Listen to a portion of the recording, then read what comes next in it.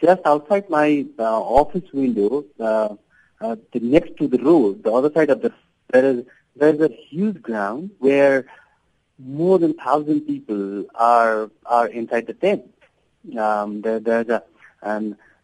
Because they cannot go to the home because of the fear that there will be another aftershock or his earthquake will come. Because most of the people they are in that stage because we had so many aftershocks after that huge earthquake on Saturday, and we feel like the ground is moving.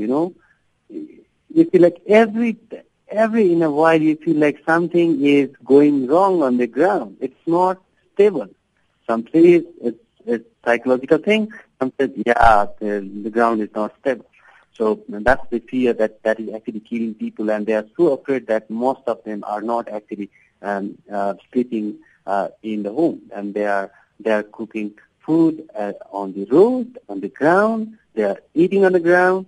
They are sleeping on the ground. This is the situation of Kathmandu at the moment. You said you're in a building right now. Aren't you feeling any fear? It depends. I mean, our office is a 2-story building in Kathmandu.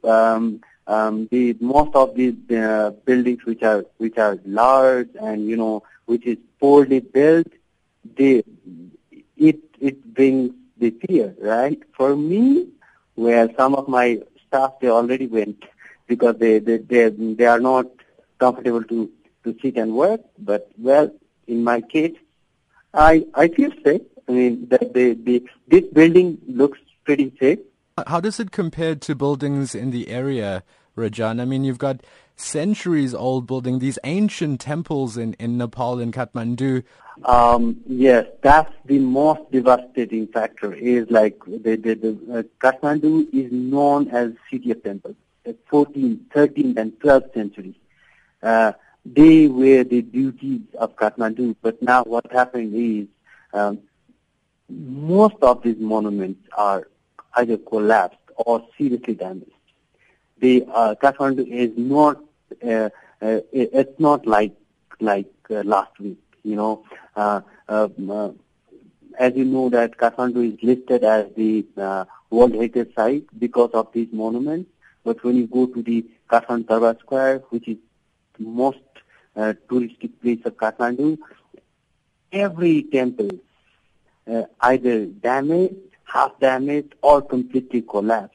You feel like you are somewhere in a dead place. It's hard to explain. All those buildings, either the pagoda structure is completely collapsed, and there's a huge mud with dust everywhere, and all these dozers and other vehicles they were pulling things out, and people are not really let to go in the square, but from a distance you can see that there are no temples. The United Nations today said that 8 million people in Nepal were affected by the earthquake, and at least another 1.5 million more people are in need of food today. Has government managed to increase the pace of its response together with civil society organizations? What's happening is in Kathmandu, there are many houses. The whole problem of Kathmandu is it is wrongly built. It's not planned.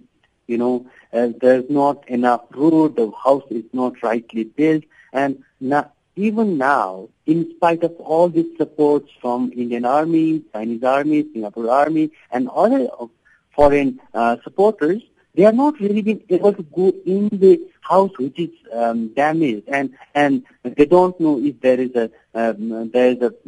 are people bodies and if they are alive. That's the case of Kathmandu, because they don't have equipment, they don't have skills, and the biggest part is Kathmandu is the only city which is affected. It's not the case. The case is more than 22 districts are affected, and most of these districts, they are remote. in some of the districts, there is not even road.